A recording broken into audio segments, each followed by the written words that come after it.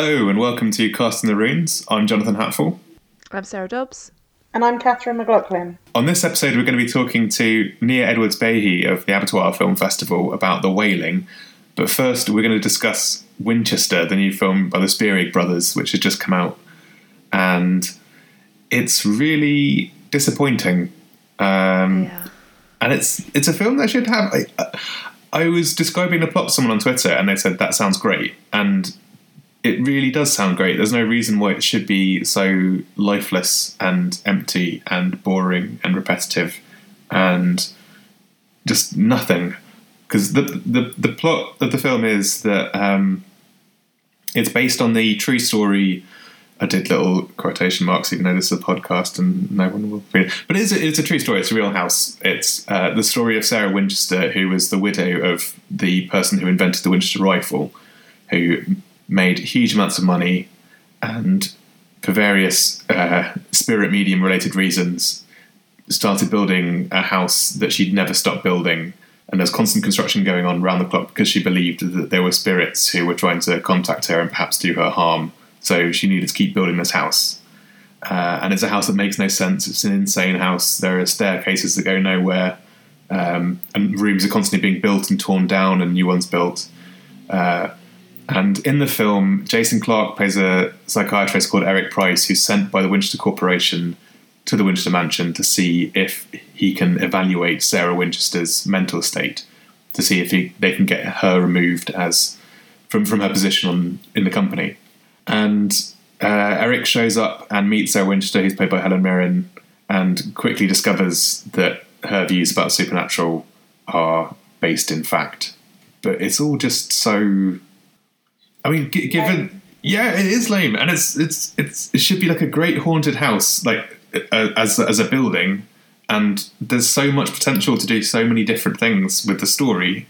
And it just does a thing. That's how that frustration in your voice is exactly how I feel. Like, it just doesn't do anything. Like you say, the house itself should be super spooky and like elaborate because there's all these staircases. Like, there is one really cool staircase that's supposedly designed because she's got arthritis and can't go up big steps.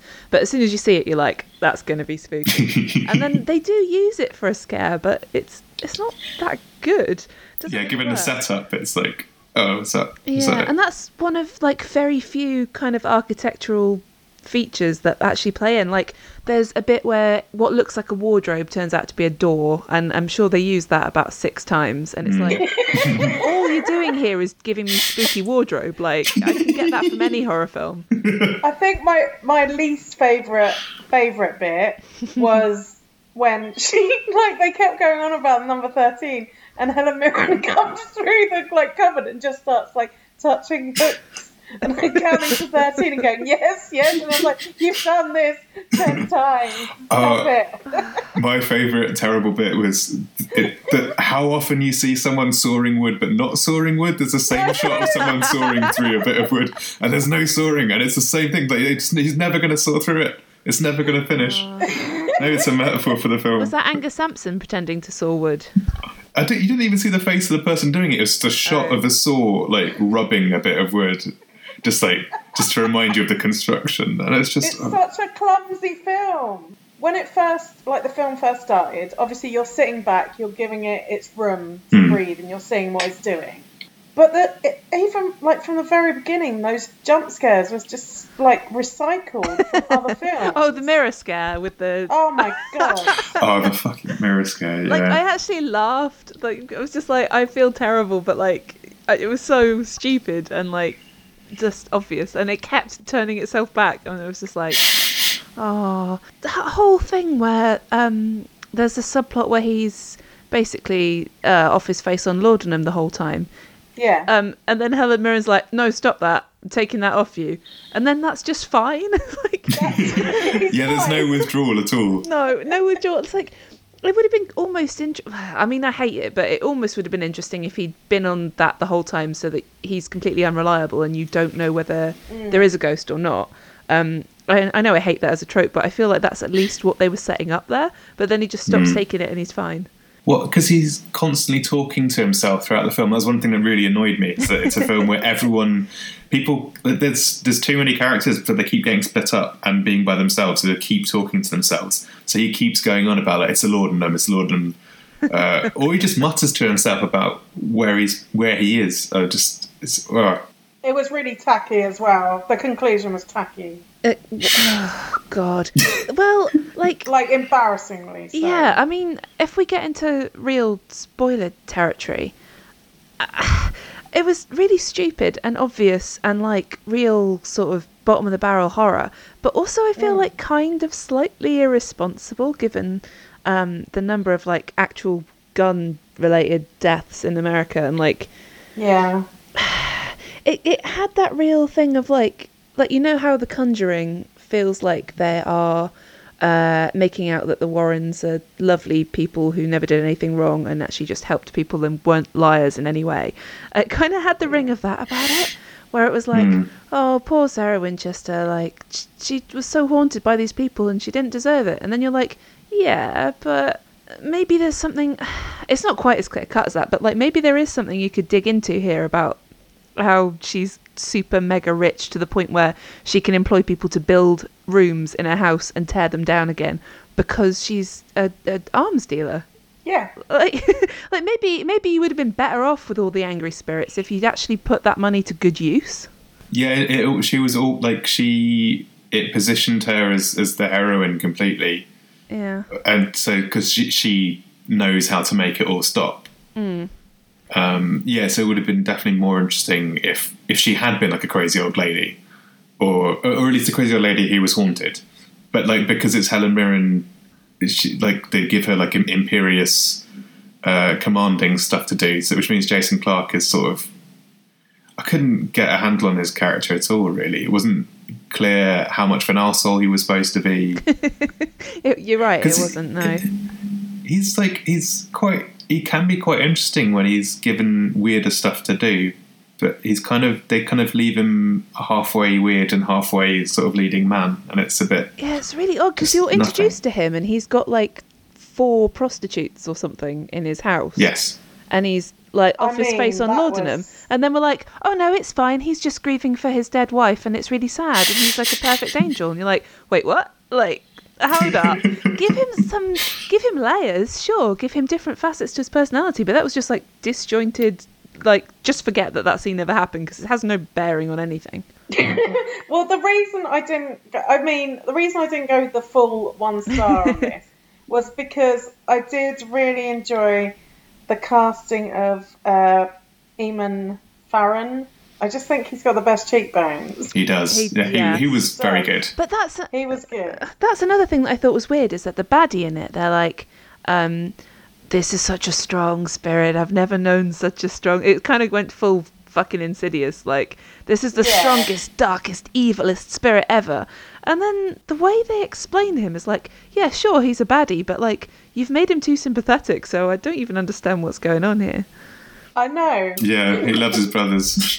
We just spoiled the whole film. We did spoil the whole... Well... But actually, they spoiled the film themselves because, like, it's so obvious when, like a ghostly face shows up who it is. Mm-hmm. Because he's so striking. Yeah. The thing that I couldn't stop thinking about while I was watching it is, like, the first 5 minutes of Ghostbusters. Yeah, too. Pow, pow, pow. It just didn't stop. It was literally like that bit with the tour guide at the beginning of Ghostbusters 2016. Obviously, the only Ghostbusters there is. But, like, yeah, well, they're in a weird haunted mansion, and then a ghost comes, and it's all just really hokey and like, I don't understand. I mean, this is a bad film. It is a bad film, and I don't understand how it's such a bad film, because, like, there's so much talent involved. How the fuck did it go so wrong? And there's no atmosphere to it at all. There's no... Given how weird the house should be, it feels like they didn't use it at all, and there are shots of long, dark corridors, and, like, there are things that should be creepy, like the bit where all the doors open, and people wandering around at night. I think, like, there were, like, 1 or 2 sort of bits with the fake staircase that work quite well. Not the fake staircase, but the staircase that goes nowhere that worked okay. Yeah. But there was no atmosphere, no sense of, like, chilliness or anything. They just didn't use it because they had that thing with the speaking pipes where all the rooms are connected and you can speak to people in different rooms through them. And you're like, well, the reason for doing that is to have like voices come from empty rooms, or have somebody in a room and they can hear a voice and they don't know where the person is, or like have somebody trapped in a room and they can communicate through, like, you know, do something with it if you've built this thing in. And all they do is at one point a fucking ghost finger comes out of the pipe. And that doesn't make the any Bible Man sense finger comes at out. all. I don't get it. And like, I was kind of scanning the credits going like, who has broken this film? I think they have to put the blame for this on Tom Vaughan, who, I don't know who he is, but he's the writer. And then both the Spearigs are credited with rewrites. So I don't know whether that's something's gone wrong there. They took the project on and just wrote it again. Did they? I don't know. Maybe they did, but if they did, they didn't do a good enough job. I just, like, the actual real story is so weird and creepy. Like, I can see how it would be totally irresistible if you're a horror director. Like, there is this amazing, elaborate house full of dead ends and creepy rooms, and a woman who thinks there's ghosts. And, like, how could you not go, yeah, put ghosts in it, and that's an awesome haunted house movie? But it's just not. It really isn't. I think that's like, yeah, you keep wanting to figure it out, like it's a puzzle. Like how, later, like who broke it? Who, at what point did this go from being a great project to a terrible one? And it seems like Sarah Snook is in it, and she's like an amazing actress, but her character is nothing as well. No. It's the same sort of thing that she's introduced, and they can mention like the traumatic death of her husband and the dad of her son Henry, but that just doesn't really go anywhere either. Doesn't figure in at all, and like she has about 5 lines and just has to look scared a bit. Like, I don't understand why they would cast her for that part. Like, you don't need her; she's great. You could just have anyone. You could just have a like doll in that part. It's nothing. And Helen Mirren's not good in it either. She's not terrible, but she's just like there. She is quite terrible. There's one scene where she's got a veil on in the attic and is being all like spooky, and it's just like, and she's looking up at the ceiling with her mouth open, doing this sort of like, I'm spirit. Yeah. Okay, yeah, that was quite bad. So I feel like the Spierig brothers are like really smart people who are good at writing scripts that, you know, they have a lot. So with Predestination, obviously, it had a lot of stuff to get through and interesting ideas, and it all kind of came together. And in this, it feels like they tried to do that, but they just didn't know what to do with it. I think they don't really know what to do with actors. Just going to say it. Everyone, like, was not good in this film. But I do feel like I agree that no one was good, and that's obviously like on them to a big extent, because I think the acting in Predestination is really good. Yeah. And Jigsaw to some extent as well, actually. But yeah, they talked about Jigsaw as like a job for hire for them. Like they were, I think they've been quite clear about like, we came on and did it. And this seems like they've been attached to it for a lot longer. I think it's been a good few years. But if the actors are given a good script, like in Predestination, right. Yeah. You know, you can kind of work with it. But if they're giving something like this, and like, I don't know. That's interesting, yeah. Yeah. Also, Predestination is based on a story by Heinlein, is it? So it's not original material. Yeah. And Jigsaw, I guess, has pretty rigid existing material to base it on. And with this, I guess there just wasn't a story there. So, like, the premise is that there's this woman who's building this house, but that isn't a story. Like, it's not really a narrative. Yeah. And I think they needed to find it, and they didn't. So that worries me about them slightly. Like, maybe you're not as great at writing as I thought you were. Yeah, that's true. Jason Clarke just shows up, and then the film happens. There's just endless sort of, I'm going to go for another night walk. Yeah, I've been told to stay in my room, but I'm just going to go for a wander down this. He loves a wander, but for no plot reason apart from just he needs to see more ghosts. Yeah, because he could have explored in the daytime. He really could have done. Oh, I don't know. And he just wants to see the garden room. Yeah. Yeah. No, you're right. There is no story. And the Beautiful Dreamer song just felt like I was, again, watching Insidious, where they put on the creepy music. Let's have a child sing something. Yeah. So, Yes, a creepy child. I don't know. I mean, there's so much wrong about it. I'm trying to, like, pinpoint stuff, though. I'm trying to work it out myself. I just feel like it's just a series of missed opportunities. Yeah, because it does feel like there's, like, you could do, like, a straight biopic of Sarah Winchester and not treat it like a horror film. You could do a much better horror film. Yeah. Or you could do something really odd with it. And I think that's... there's a book called The Vore by B. Catling that's completely mad and all over the place in a really great way, but there's a little bit where one of the characters he's a photographer and is sent to the Winchester house because Sarah Winchester wants to try to photograph the ghosts. I just remembered that halfway through. I was like, you could do like anything really strange and eccentric with this. Yeah. A thing that I kind of want to see, and I already tweeted this, so I was looking at Wikipedia after I watched the film, and I saw that Houdini went to the house in like 1920 something, and I was like, well, hang on, there's a story there. That's a story. Like, I mean, again, it isn't a story; it's just it's a premise, but like, you could probably write something really interesting there because he really desperately wanted to believe in ghosts, but never saw any proof of them and got quite angry about that. So like, he's like an awesome skeptic character to have in that house. Like, there's definitely something that you could do with that. I want to watch that movie, not this one. I think it's just, it was just so disappointing because you do feel like it's a missed opportunity. It is kind of like, obviously the gun control element is a huge part of it, because obviously you couldn't really do it without Sarah Winchester hating guns. But then I think, Kat, you mentioned this in your review, that the resolution to the whole story involves a gun. So it's sort of like... I think I called it the nonsense denouement. Yeah. Nonsense. And it's just like this whole thing that you spent 90 minutes building up. It's sort of like, magic bullet. Oh, God, literally a magic bullet. I didn't even clock that. I did. I really love the bit where, Angus Sampson gets dragged out of the room by an unseen force.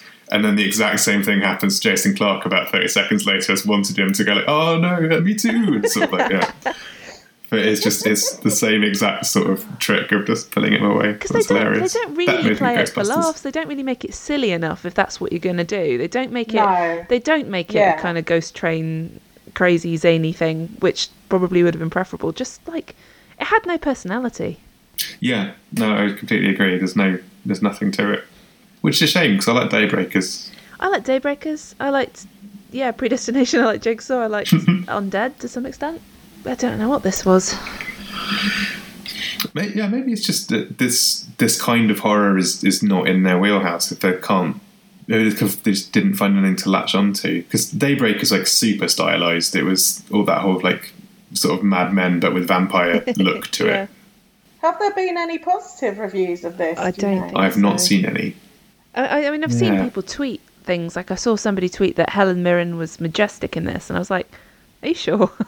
There were like some when I went to see it at the cinema, there were some like good crowd responses to a couple of the scares. A lot of people were freaked out by the little boy having the bag on his head.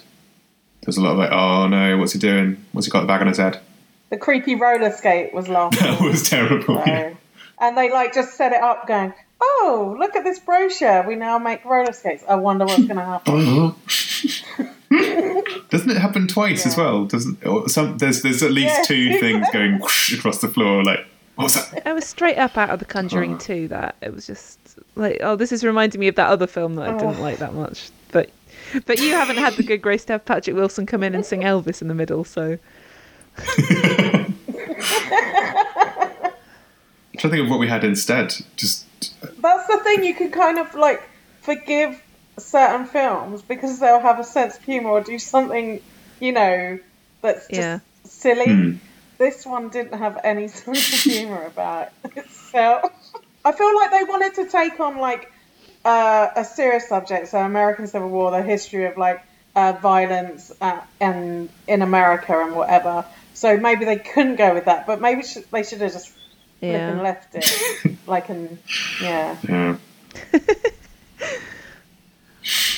Well, That's that's our Rings of 2018, maybe. Like, that was our quarter one shit horror film. Yeah, I think at least Insidious had some fun scares and Lin Shaye, whereas this just had nothing. I mean, it sort of did feel sometimes like they should have cast Lin Shaye. Yeah, no, she would have been really good. Well, she probably wouldn't have been, because how could anyone be good in this film? This film was not a thing to be good in. Oh, Lin Shaye good. She has been good in a lot of rubbish, I guess. I need a segue, but from one very rubbish film to one very good film. This episode we had Abattoir programmer Nia Edwards-Behy come join us to talk about The Wailing. You're going to notice a slight difference in sound quality because we recorded this a week ago when I had a terrible cold and could barely breathe, so please excuse that. And you're also going to notice that there's no Jonathan because we can't manage to sync up our lives at the moment. But we've recorded it, and Nia is really awesome and has a lot to say about both The Wailing and about programming for a horror festival and the state of horror. And she's really interesting. So here we go. How did you get into horror? How I got into horror is kind of quite a clean-cut story. You know how a lot of people have those kind of like, I snuck downstairs and like stole my parents' VHSs of something disgusting, and like when I was 5 or whatever. I was like so well behaved. I was like, oh, it's got an 18 certificate on it. I better not watch that until I'm 18. So I guess in some ways I came to horror quite late, but I was always quite nerdy. So I was always into like nerdy TV stuff like Star Trek and Buffy and the X-Files and like Roswell and all this kind of stuff. More into the sci-fi kind of end of things, I guess, when I was younger. So I kind of think of things like Buffy and the X-Files as like my gateway, I suppose, into horror, into kind of easing me in a little bit maybe. But because I suppose through that maybe developed an interest in film and TV. I mean, by now it's mostly just film, to be honest, but TV was the intense nerdery of my teenage years, I think. And so when things like, I distinctly remember when The Exorcist was sort of suddenly re-emerged and was totally acceptable for everyone to watch now, and it was on Channel 4, I asked my mum and dad, I was like, I really want to watch this film because it's obviously really important and this thing's happened and it's finally seen the light of day again officially and all that kind of stuff. And so we recorded it off the telly, and then I watched it during the daytime with my mum and dad just to make sure, it was all good. So I had this kind of very gentle introduction to horror, even though The Exorcist was one of those first sort of key horror films I watched, I guess. But then when I went to university and I started film studies in 2006 as an undergrad here in Aberystwyth, where I am now based. That was the same year that Abattoir actually started. So I think the combination of starting to sort of look at film in a bit more depth than I had been, and getting the chance to attend, at the time it was a 3-day festival, and seeing sort of certain key films on the big screen, this just kind of melting pot just went, ooh, horror's cool, isn't it? I quite like this. And just from there, it just kind of went, all right, that's what we're into now. And I haven't looked back, I guess. Yeah. So when you're looking for stuff for the festival, what are kind of your key things that you look for? When you're trying to come up, like show a new audience some horror? It's a hard one, actually, because often, I've in more recent years anyway, I kind of have this sort of inner turmoil sometimes, because a lot of the stuff that maybe is the kind of like the big hyped titles maybe, or the things that people are like, oh, I really want to see that one. I might get a chance to see it early because I've got a screener or whatever, and I'll watch it and I'll go, oh God, I hate it. And and then you have this, we all know. And then I have this dilemma sometimes where I kind of go, people want to see it, right? So you want to, if you've got the privilege of being able to program a festival for people, you want to show them what they want to see. But at the same time, you want to be kind of true to yourself as well. And because we're quite a small, technically we're a very small festival really in terms of our capacity and everything. So, we do stand there in front of each film and introduce it and go, this is why we think you should see this film. So it's quite important to us that they are films that because it's Gaz, who's festival director, we both program, and it's so important to us that we can actually genuinely stand in front of a film and go, we think you should see this. Even if everyone goes, that was rubbish, what's wrong with you? They'll know that we genuinely think that this film has got something to it. we very rarely sort of blind book things. In some instances we do, like we did with The Witch. We hadn't seen that beforehand, but come on, it was The Witch, Yeah. We were like, well, we want to see it. So, and if this is the only way we can, there we go, we'll book it. What else did we do? Like we had a few things like that recently. But for example, this year, Better Watch Out. Gaz had seen it, said it was great, very programmable, let's program it. I was like, yeah, sure, fine. I really didn't like it. So I saw it at my own festival kind of thing. And I really, really didn't get on with it at all. I only kind of watched half of it. I got enough of it to go, I'm just not going to enjoy this. I'm going to go do something else. Rather than sit there kind of getting more and more annoyed about it. But at the same time, I was kind of thinking to myself, I probably still would have said, yeah, sure, let's program it. Because I kind of feel like I've developed a way of going, I know when it's me. It's just me. Other people are going to really like this. And that's quite important. So I don't know that there's anything in particular that we kind of look out for. I mean, we look for something that's a bit different, obviously decent level of quality. But if there's something to a film, like this year, one of my standout films from the festival this year was a very small Japanese film called Vampire Clay, which really shouldn't work. Like there's something about it that I really, really got on with. And it's kind of got this slightly grimy 90s vibe to it. It's set in an art school, and it's about clay that's kind of demonic and comes to life into these little clay creatures and like kills these art school kids in the middle of a forest because it's a tiny art school. It is as silly as that sounds, but there's just something really good about it to me. And I convinced Gaz that we should program it because he enjoyed it as well, but he wasn't quite as convinced that it was people are going to really get on with it. But it was brilliant because you get these moments then when you show it. Some people will go, yeah, that was a bit odd. But then you'll get people going, I love that. That was the best thing I saw at the festival. Or maybe not the best, but my favourite thing I saw at the festival, Yeah. And it's so satisfying because it's such a privilege to have people, they'll buy tickets, they'll book their holiday from work before you've even vaguely alluded to what's going to be on that particular year of the festival. So it's a real sort of responsibility, I think, to know that you need to put something good on. You need to put 6 days worth of something good on.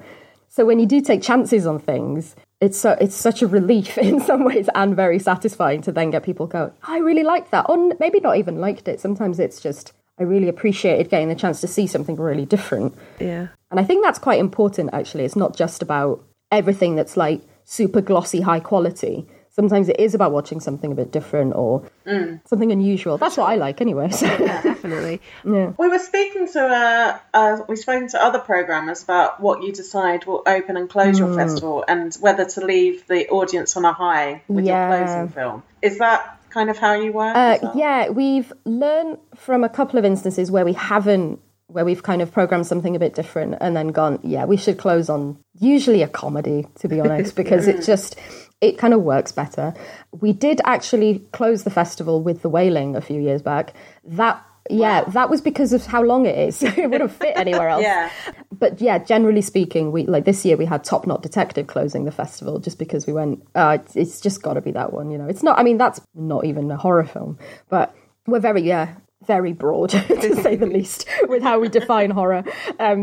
But I think that's one of the nice things, actually, because that's why I think one of the reasons I really do like horror as a genre is that, to me, it's super, super broad.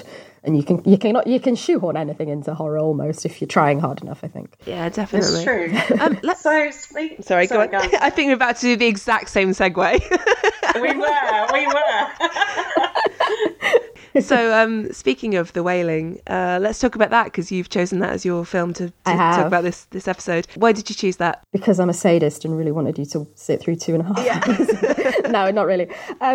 I love it. I think from the past few years, it's just really stood out as a film that blew me away. I mean, that's an example of one I watched at home on my laptop, which unfortunately is how I watch a lot of these films, even though my ideal way of watching film is in the damn cinema. Yeah. And I still haven't seen it the whole way through on a big screen, which destroys me inside a little bit.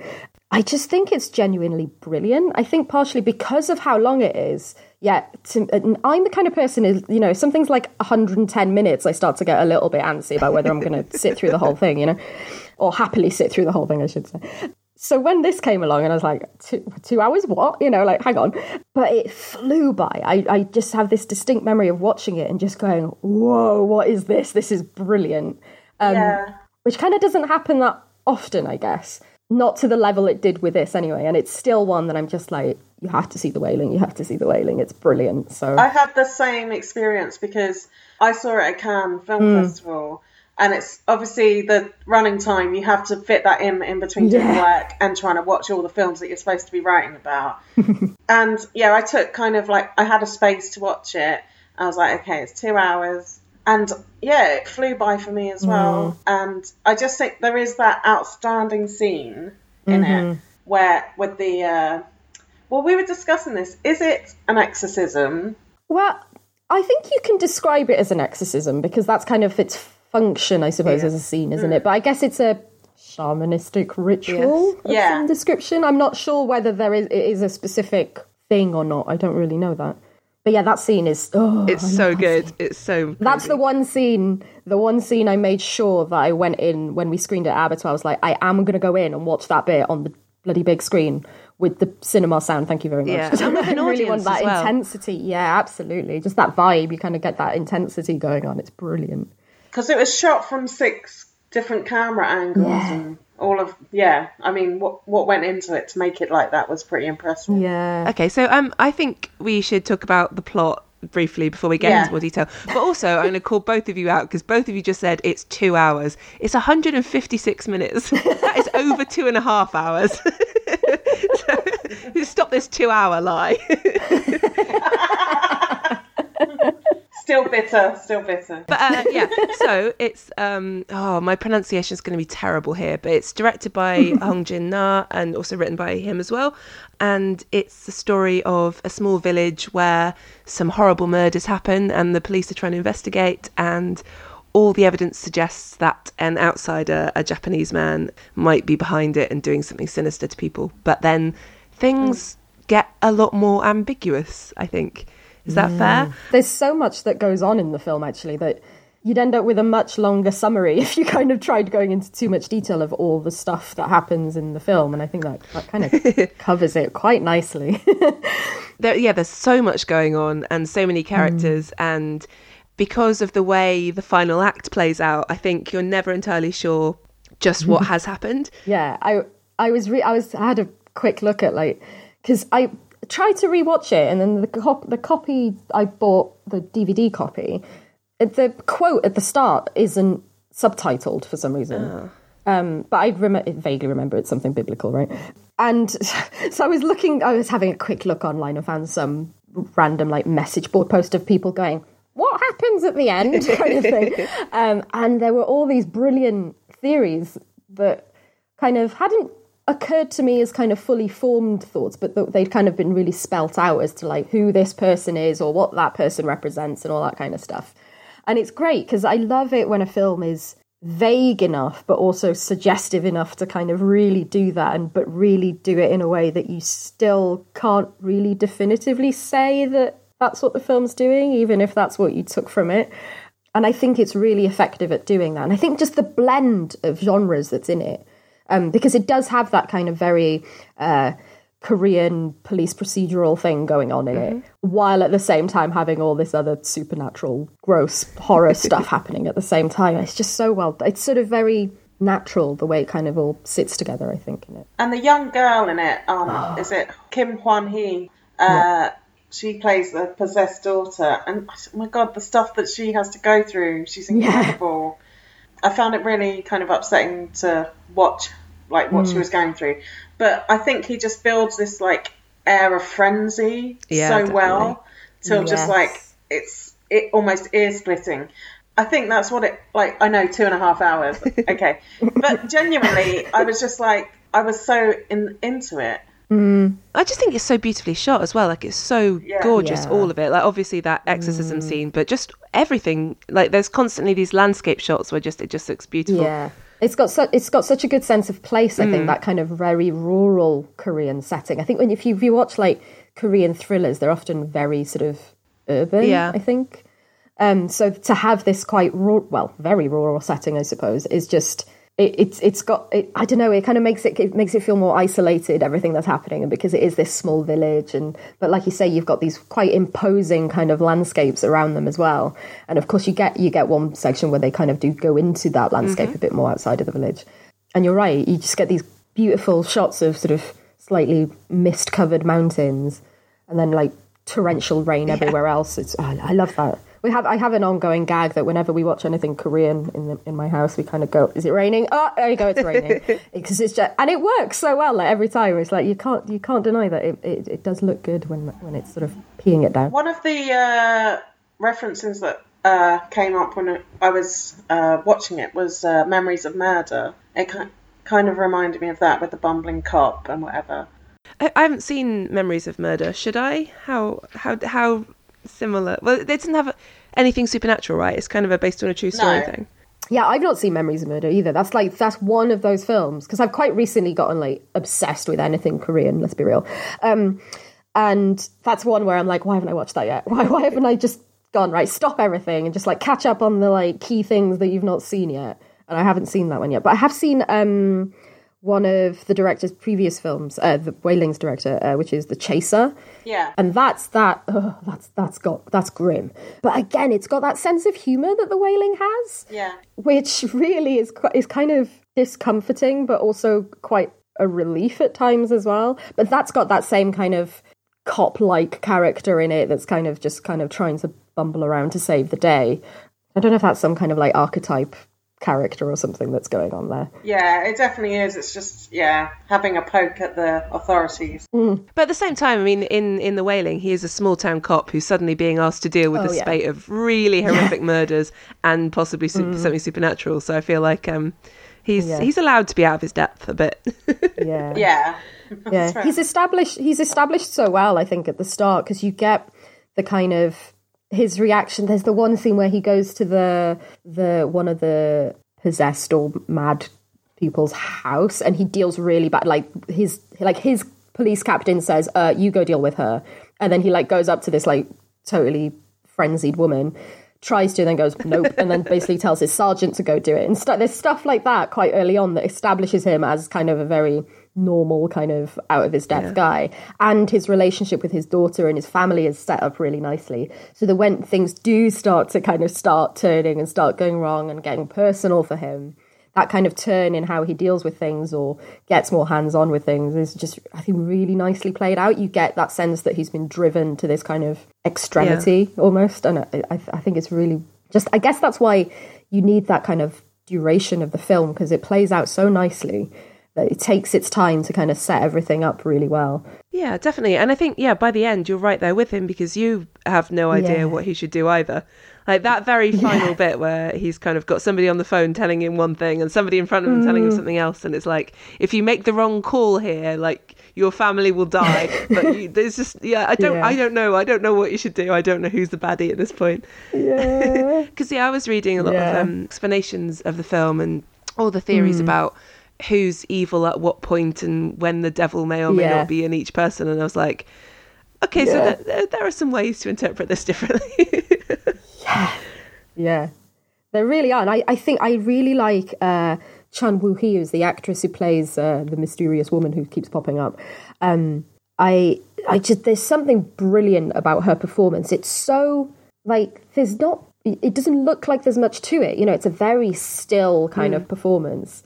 But it works so well to kind of underline that uncertainty, because you really are like, well, who is she? Like, why is she there? And why is she just being really cryptic about absolutely everything? And like, why doesn't she just crack a tiny smile to suggest that maybe she's the good guy? Kind of thing, that kind of thing.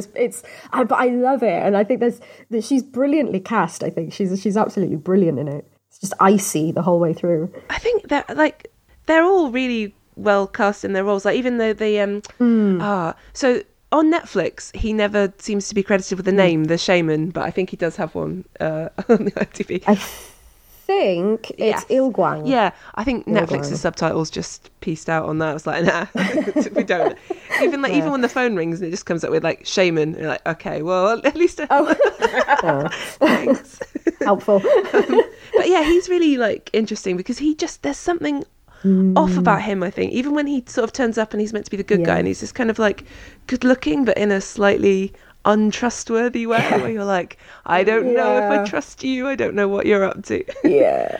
There's something about that outfit, that kind of slightly Lord Summerisle like pull neck thing that he's got going on, that it's just like, hang on, a little bit on edge about this guy. I like the sort of clash of cultures or mythologies or ideologies, I guess, because you've got a priest, you've got this shaman, you've got the mysterious woman, not quite sure what he's up to, and and you never know quite what to believe, or I don't know, I really like that. I think that you've got that, and then the fact that the stranger is a Japanese man as well. I think that just, you've got so many layers of like how you could maybe interpret the film, or what you could read into how the film plays out.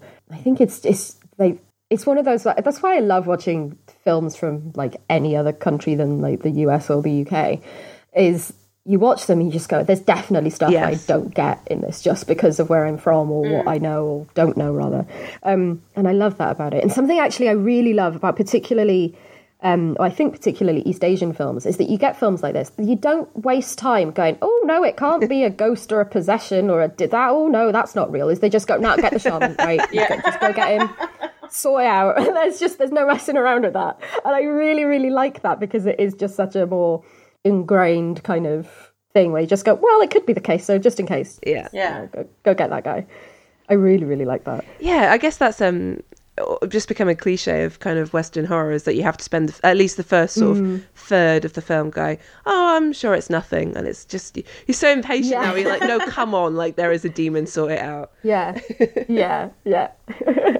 We've seen the poster for the film. We know there's a demon or something, right? We've seen the trailer. I feel like I'm like compiling a mental list of tropes that I really enjoy in that kind of film, though. Like when a character kind of Googles a ritual and then is really surprised that it doesn't work out, and they've just like downloaded it off some dodgy internet site. That's my favourite thing. I love that.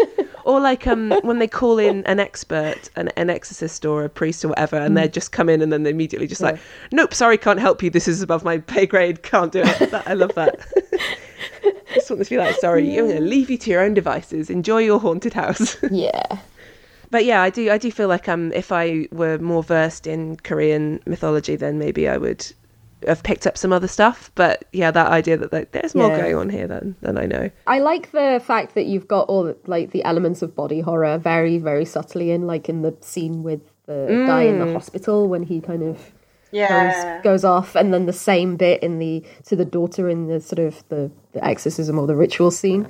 Yeah, it's like gross bubbling skin. Well, it's really icky kind of stuff. But I like that it's not overdone, you know, it's kind of it's just enough that you just kind of go, ugh.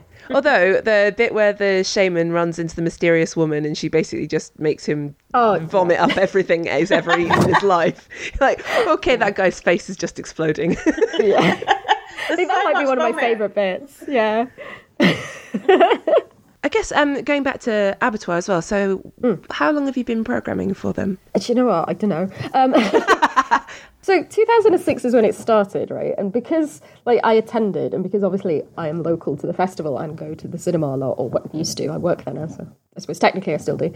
I obviously got to know Gaz because he's cinema manager, and as the festival was kind of starting to grow and grow, it was like, if you need any help, let me know. And I'm very, very lucky. I'm so fortunate to just have been, I guess, just right place, right time to have become involved in it. And I think it must have been like 2009-ish that I started to sort of just lend a hand. So one of the first things I was doing was watching screeners, just to sort of help get through the piles of then DVDs that we'd get sent. So I'm just thinking about like how kind of trends in horror movies have come and gone since then, because like 2000, when was the first Paranormal Activity? Was that like 2007, 8? Something like that? Because like the torture porny wave sort of ended late 2000s, didn't it? And then we got into paranormal stuff. I guess I want to ask you like what kind of trends you've seen over the last couple of years, it just in kind of things that have been submitted to the festival, and if you what you're anticipating for the near future. Ooh, what am I anticipating? That's a question. I know. Predict the future of horror, please. Yeah, okay. It'll be great. No, so I mean, I guess from when I've been involved with it, I guess it's fairly obvious, but it's found footage was such a big thing, particularly when you're getting submissions. Yeah. because it is relatively cheap and relatively easy to go, I'll make a found footage film. And inevitably you get them and you go, oh, great. I'm just going to sit through this now, am I? And you watch it and you go, oh, you know. But the thing is, we've had some brilliant ones like Borderlands, which was sort of semi-found footage, which we actually had someone who couldn't deal with the end of Borderlands because of how claustrophobic it was, and it was someone who really did suffer from claustrophobia. They left and they were like, it's brilliant, I just couldn't cope. And I think that's an effective use of kind of found elements of film or whatever. But generally speaking, found footage is not something I enjoy in the slightest bit. I don't know, you get that kind of, horror comedy is a very broad term to use, but you do get a lot of that kind of thing, or attempts at, and I'm not the best judge of that because I don't think I have enough of a sense of humour to quite enjoy them all. Like Deathgasm a few years ago, like loads of people loved that, and I can remember sitting in a screening room, in a cinema rather, watching it during a festival and just kind of going, I don't get it. Everyone else around me is just like having a whale of a time watching it, laughing, this is brilliant, and I'm just sat there just going, understand, like, it's not funny, it's not making me laugh, why? And I don't know, I think it particularly, again, when you get kind of when I say independent films, it sounds like I'm being like really dismissive, and that's not what I mean, but when you do get sort of maybe inexperienced filmmakers, comedy is something that's going to be quite difficult to pull off. But again, you get ones that stand out and you go, oh no, actually, brilliant, I've been very pleasantly surprised, whereas you then have also sat through a lot where you just go, I am not even cracking a smile, you just gotta go, oh, is it just me? But I get that feeling quite a lot, though, is that I often, and it makes me sound like some kind of like god-awful hipster or something, but it makes me kind of go, oh, do I just not like the same things that other people like all the time? Because there's been quite a few instances of things like big films that are obviously like good, I don't sort of watch them and go, oh, this is terrible. I just don't particularly get on with them myself. Things like It Follows, I didn't like that much. There's sort of lots of instances recently that it comes to a point sometimes where I kind of have moments of going, do I even like horror? Like, is it like, obviously I do, but like, I think. But for example, last year was an interesting one. All of my favourite films from last year weren't necessarily, strictly speaking, horror films. And I don't know whether, and I'm not going to utter the made-up non-horror genres that people make up for horror. We don't talk about that. No. We all know. But I do wonder whether that is sort of where genre is malleable and flexible anyway.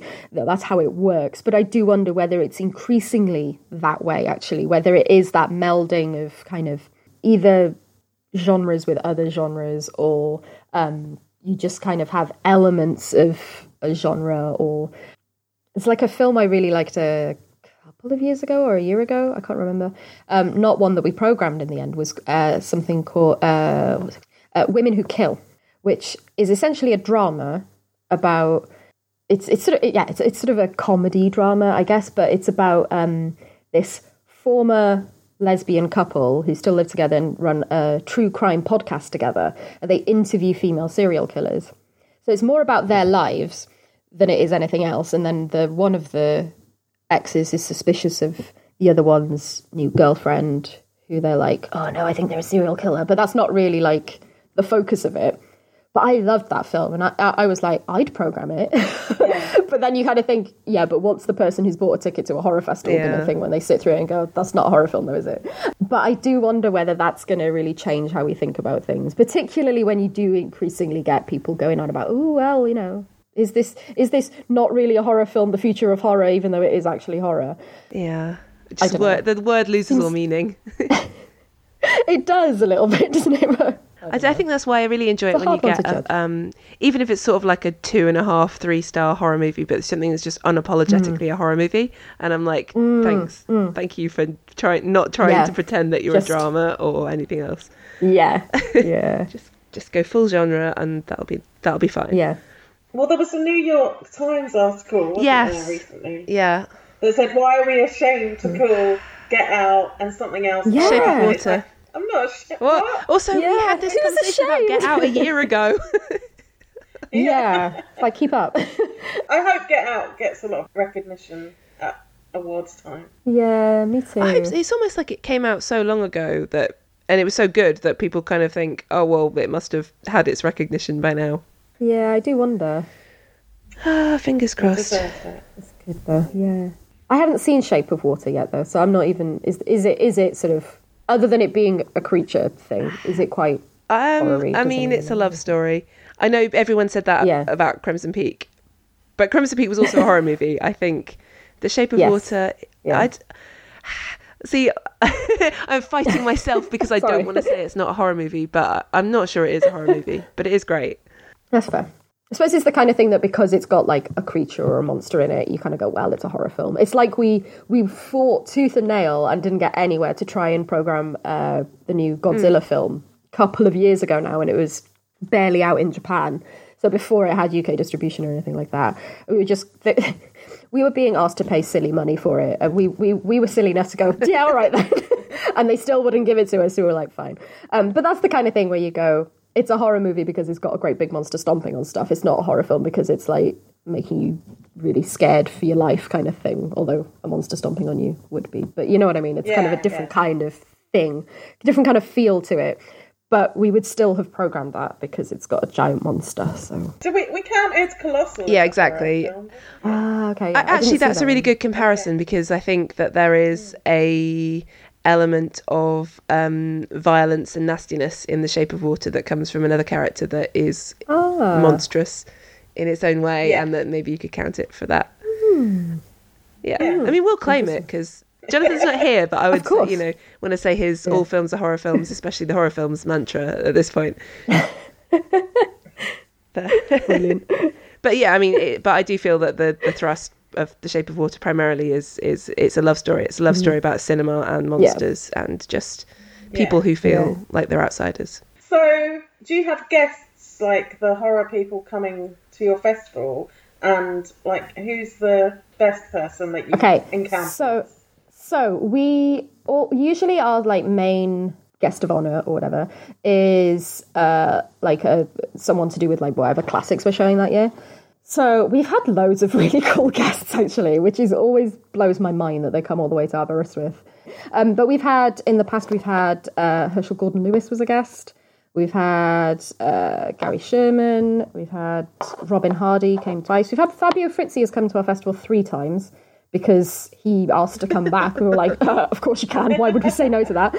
We've had Catriona MacColl was a guest. We've had Richard Johnson was a guest. We had Richard Johnson and Fabio Frizzi, and I believe it was the first time they'd ever actually met, which was pretty cool. So we had screening of Zombie Flesh Eaters, and they were like, oh my god, it's amazing, and it was really, really cool.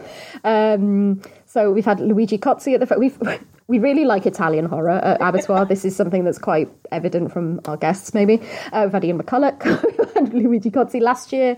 We had Sergio Martino, which was awesome, and Lamberto Bava as well.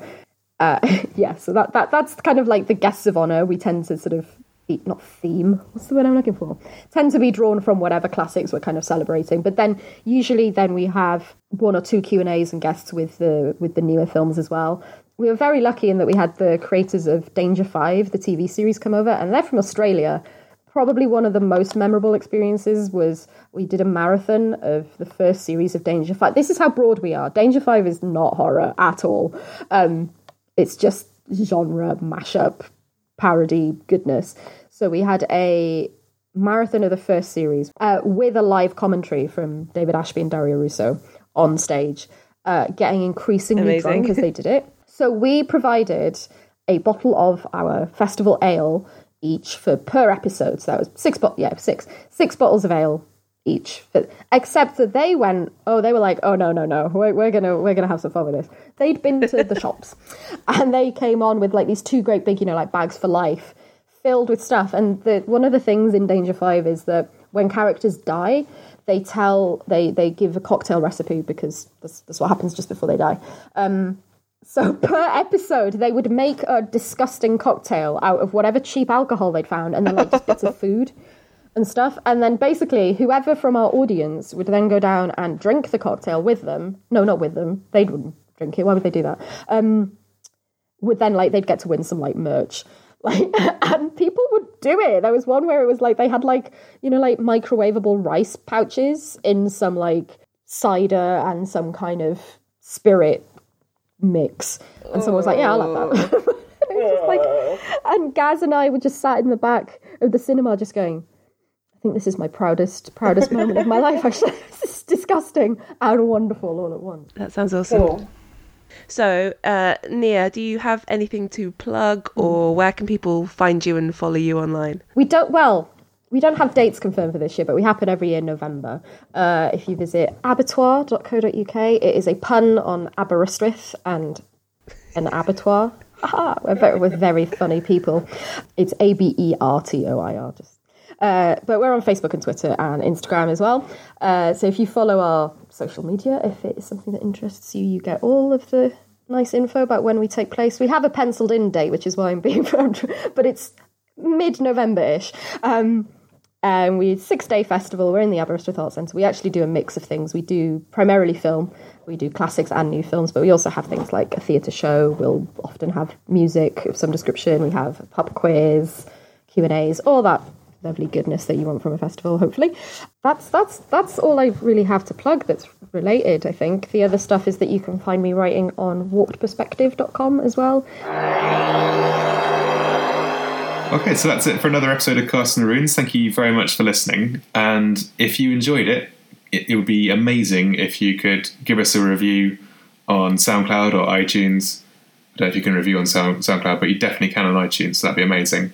And follow us on Twitter @RunesCasting. And thank you very much for listening.